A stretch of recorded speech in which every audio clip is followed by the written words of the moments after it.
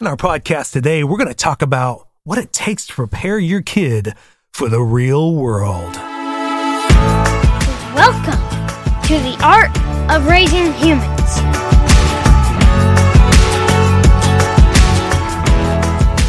Hello and welcome to episode 88 of the Art of Raising Humans. I'm Kyle. And I'm Sarah. And first I want to say, I hope you had a fantastic Thanksgiving. Yes. You know, this episode should be dropping, Sarah, the Monday after Thanksgiving. So I hope all the families had a great break, really enjoyed being together, had a lot of great memories with kids. Great food. Great fun, right? All that kind of stuff. Yeah.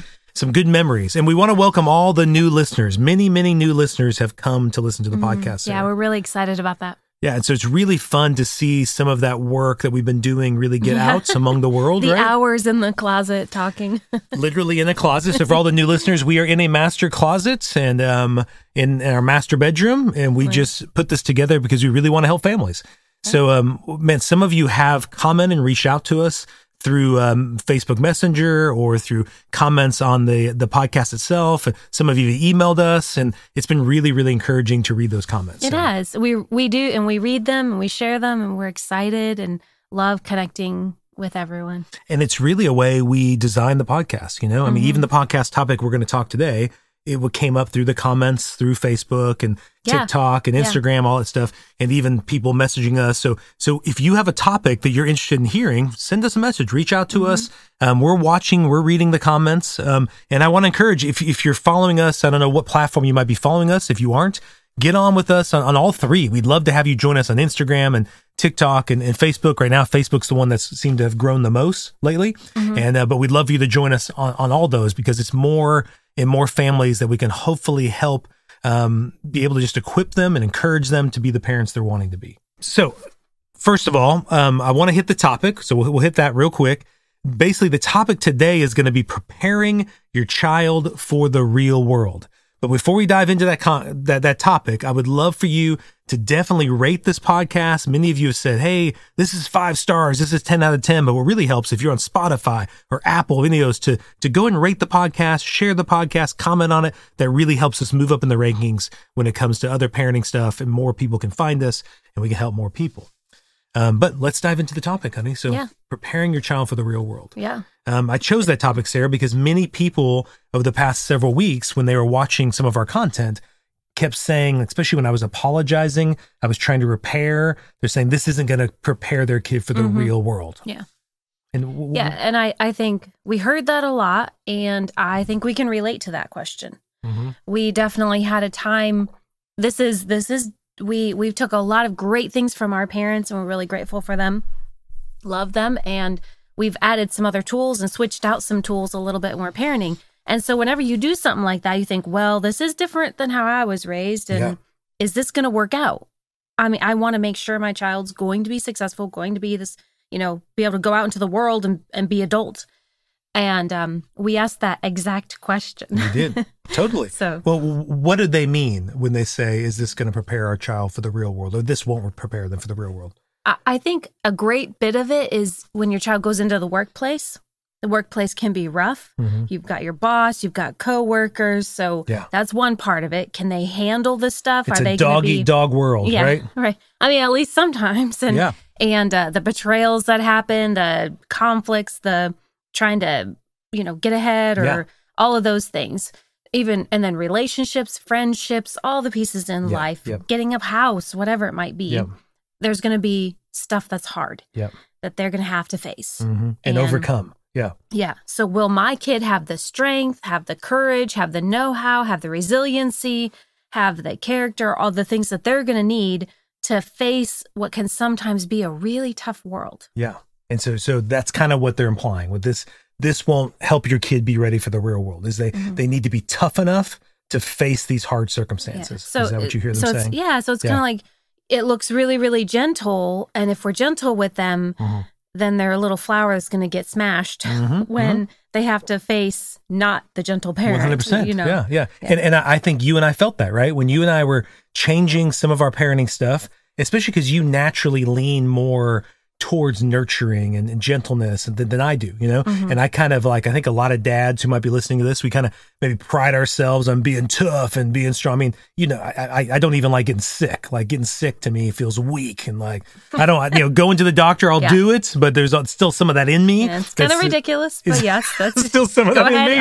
Own But yeah, but it's still there. And so I know when I would see you, instead of like getting bigger when the kids' emotions would get big, I saw you as being weak. I saw that as being like, how are we helping this kid when someday they need to know that they can't talk like this. They need to know, because otherwise if we don't do that, there's going to be a boss that does it. There's going to be, so all of those kind of thoughts. They'll get fired if they talk to someone like this, or if they don't, you know, the boss tells them to do something and they talk back or whatever it might be. There's a whole list of things that go through your head as parents. And I was thinking this at 2 years old. I'm like, if this 2-year-old thinks they can do that, you know, they're going to have an unsuccessful future, you know, because they've got to learn how the real world is. Right. Right. And so I think there was fear, and especially because you and I had no models. We had nobody doing this approach at that time that we knew, except for some of the experts who had been teaching us. Right. And so we didn't know what their kids were like. It's new. I mean, the brain research that's fueling a lot of this, a lot of the research and what they've done with these longitudinal studies is just, it's new. We just now got this. So there isn't this, well, for 300 years or thousands of years, parents have been doing this. But then we started reading some cool books, like Dr. Gottman, who's typically a marriage guy.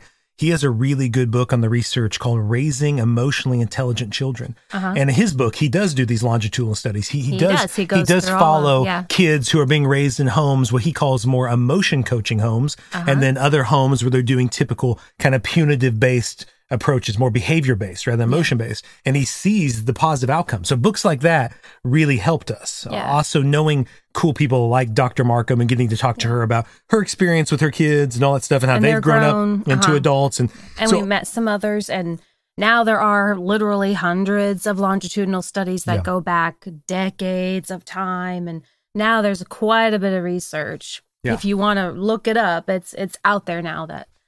So I would encourage any listener right now to just take a moment and think, when you hear that, like, is my approach, whatever approach you're using, is this preparing them for the real world? I'm sure you've thought that. So what does that mean? You know, I just think for a moment, what does it mean to prepare your kid for the real world? What does that look like? What kind of world are we preparing them for? So I know, Sarah, as we were worried about that and we started thinking, we dived into this and saw, okay, now we started getting some confidence. Oh, wait, it was starting to shift our mind to really, what are the skills they need for the real world? You know, our focus turned away from, well, they need to be tough. They need to know that when somebody yells at them that they don't fall apart and cry, you know, or whatever those kind of things are. When life hits them, they'll hit back. You know, they won't just, like you said, wilt like a flower or melt like a snowflake, all these kind of thoughts popping in your head, you know? So my goal, you know, man, I won't speak for you. My goal was I wanted a kid who was tough, who could overcome things. Now, I didn't at the time know the word was resiliency. You know, I didn't know that's really what I wanted, was a kid who was resilient. And when you looked at what it takes to kind of develop a person who's resilient, it isn't beating them over the head. It isn't yelling at them. It isn't that's not what creates a resilient kid, you know? So that was just one skill of many that I started saying, wait, we need to switch. I need to be very specific. What are the skills that I really want to teach? And is this other punitive approach really teaching those skills?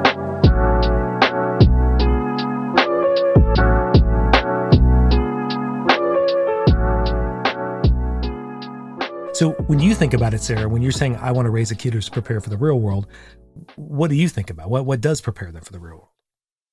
Well, I actually, too, I got really curious about this when I became involved with Dr. Chan Hillman and his study on hope, and won't go down that trail.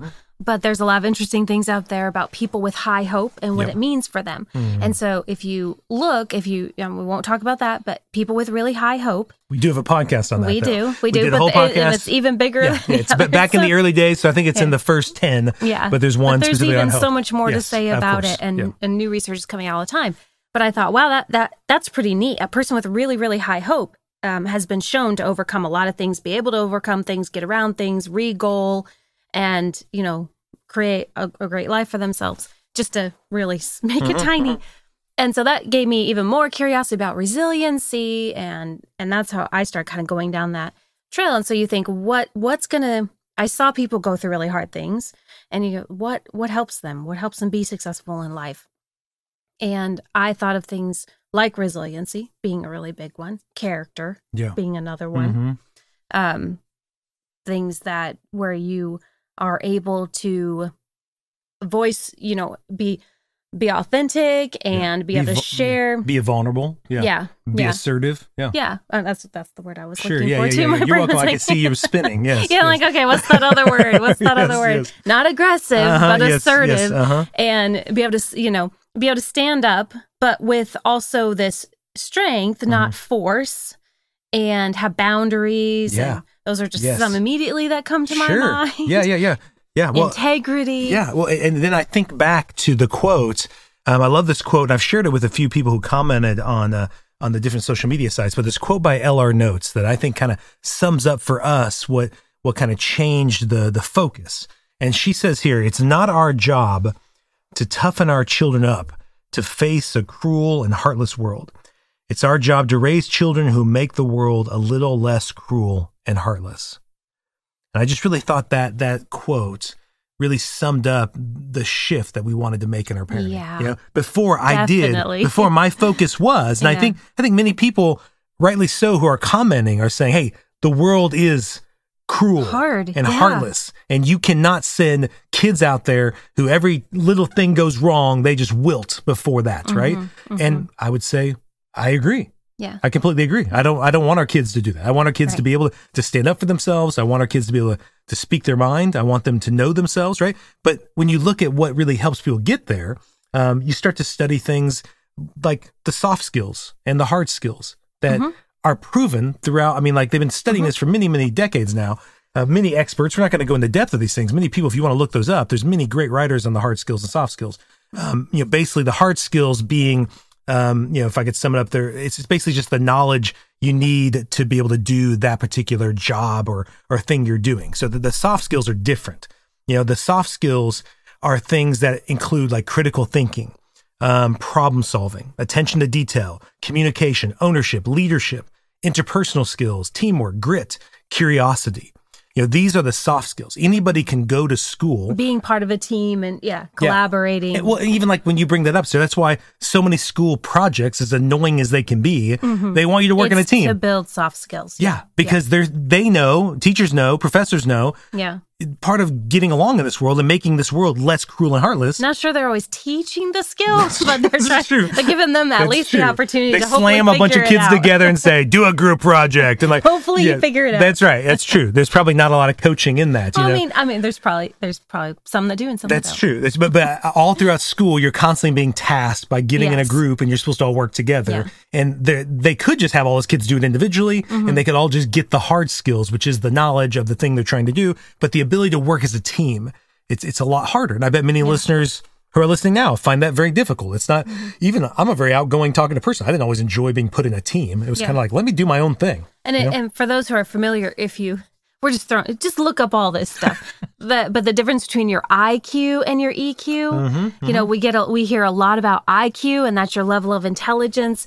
But they're finding that you can have a great IQ, but it's the EQ that gets you really far in life, that helps you, so to speak, climb up the ranks and things like that. You need that EQ, which is those soft skills. Yeah. So that's another thing if you want to be looking something up. Yeah. And so those soft skills became more of our focus, right? So of course we're teaching other things, how to, like, hard skills would be how to apply for a job, how to do that particular work. The kids do things like they mow the lawn or they do the dishes. These are all hard skills. But how to work together as siblings, that's soft skills. How to be able to talk with other people, other adults. Those are things that we model on purpose, right? How to emotionally regulate, how to have self-control, how to be able, like you said, have healthy boundaries. I put down here, Sarah, I think both leading and following. Yes. That's a real important one, right? It isn't just to raise kids who just follow all the time. I actually don't think it's good to have kids who just do whatever other people say to do. I want them to think for themselves, but I also want them to know there is a time to just go do the thing that was said to do. And to actually be able to sit in a moment and think, which one do I need to do right now? What is this moment calling for. Yeah. And sometimes it might be, I need to step and be a leader. Yep. Sometimes it might be, right now, I just need to step back. Yeah, I need to allow that this person lead. Yeah. I need to step aside, even if I can. We want them to advocate for themselves. Yep. We also want them to be flexible, to be able to go with the flow sometimes. They don't always have to have their way. That's not good. Adapt to a situation. Yeah. And so as we started doing this, I began to see the depth of what people like Dr. Becky Bailey, Dr. Markham, Siegel, all these people are talking about, is when you look at the brain, like what, quote unquote, preparing them from the real world in a sense of let's demand they do stuff. Let's yell at them. Let's punish them. Let's ground them. This kind of stuff. It actually causes the kid to go back to a part in their brain where they're just trying to protect themselves, And the skill they're really learning is just how to survive. Yeah. And I don't want to raise fight, kids. To run. Yes. To whatever it takes. Fight, run. We talked about this in the past, but fight, flight, freeze, or even fawn or surrender kind of thing. Those they already have those skills. Like I don't actually need to give them those. That's part of their natural brain chemistry to do that to survive. And when we come across and think preparing for the real world is just to get them better at those, we miss the opportunities to help them be able to thrive in their life rather than just survive their life. Yeah. And no doubt, I do want them to survive, but I don't want them to think that's the end goal. The end goal is to thrive.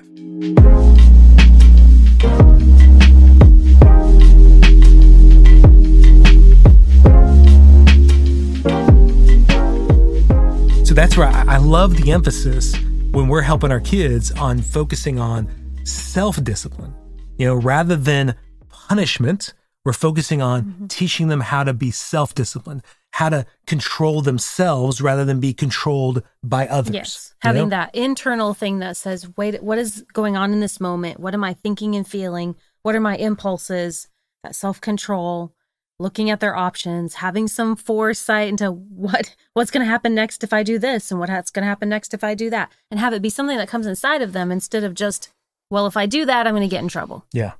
Yeah. So I'll do this because I want to avoid the trouble. Yeah. Not because I see the value and I'm looking at that decision and deciding where I want to go. Yeah. It's a different kind even of as you're saying that, Sarah, I'm thinking of, because in our families, like I said, we're taking the good that they gave us, but also there were some skills that weren't given to us. Like, for instance, when bosses were mean or did cross boundaries or stuff like that, sometimes there was this, because you're used to the authority figure always putting it on you to change. And so you would just naturally just take it upon, like I did something wrong or you point at them and just say they did something wrong. It's either them or me. One of us is the problem, right? Yeah. Instead of teaching the kid to be able to do what you just said, but be self-aware, self-reflect. What role did I play in this conflict with my boss? And do I want to continue working for this boss? Maybe it's something I could grow from, right? And we really want kids who can do that, who can think through that, who can talk through that. And sometimes it might be the best to quit that job. Yeah. Sometimes it might be the best to continue working that job and actually learn how to deal with that conflict with that boss, right? But it's not a one-cut answer. It's really about them reflecting upon what is best for them and then getting wisdom from their parents or their friends and then making the best thoughtful decision in that moment. Yeah. It kind of reminds me of being able to have the presence of mind and to have that emotional regulation in a moment to be able to do all of those skills, and to bring yourself back to that part of your brain to go, okay, this is a rough spot right now. What are my options? What do I want to do? Who am I in this moment? And I think you can only and not react. Once again, you can only do that when you feel safe and loved in relationships with those around you. Yeah. If you don't, for instance, if I didn't have a support group, a support community, right? And my boss gets mad at me and treats me like really bad, but that's the only job I think I can do. I think that's the only, I need to have this job. I'm so like, if I lose this job, I'm completely alone and I'm destitute, then I'm not going to be able to thrive in that. I'm only going to try to survive, And instead, what I think you and I've done throughout our careers, there's been some bosses we've had that were great. There have been some bosses we have that aren't. And I guess I'll share a story about even how my dad taught me this one time. So I'm just thinking of this. I was working at a place called Homeland, and Homeland was a grocery store. And there was a time where I was working there. I was only 16. It was my first real job. And I liked it. It was okay. I mean, I was bagging groceries. Sometimes I got to do the video department. I really enjoyed it.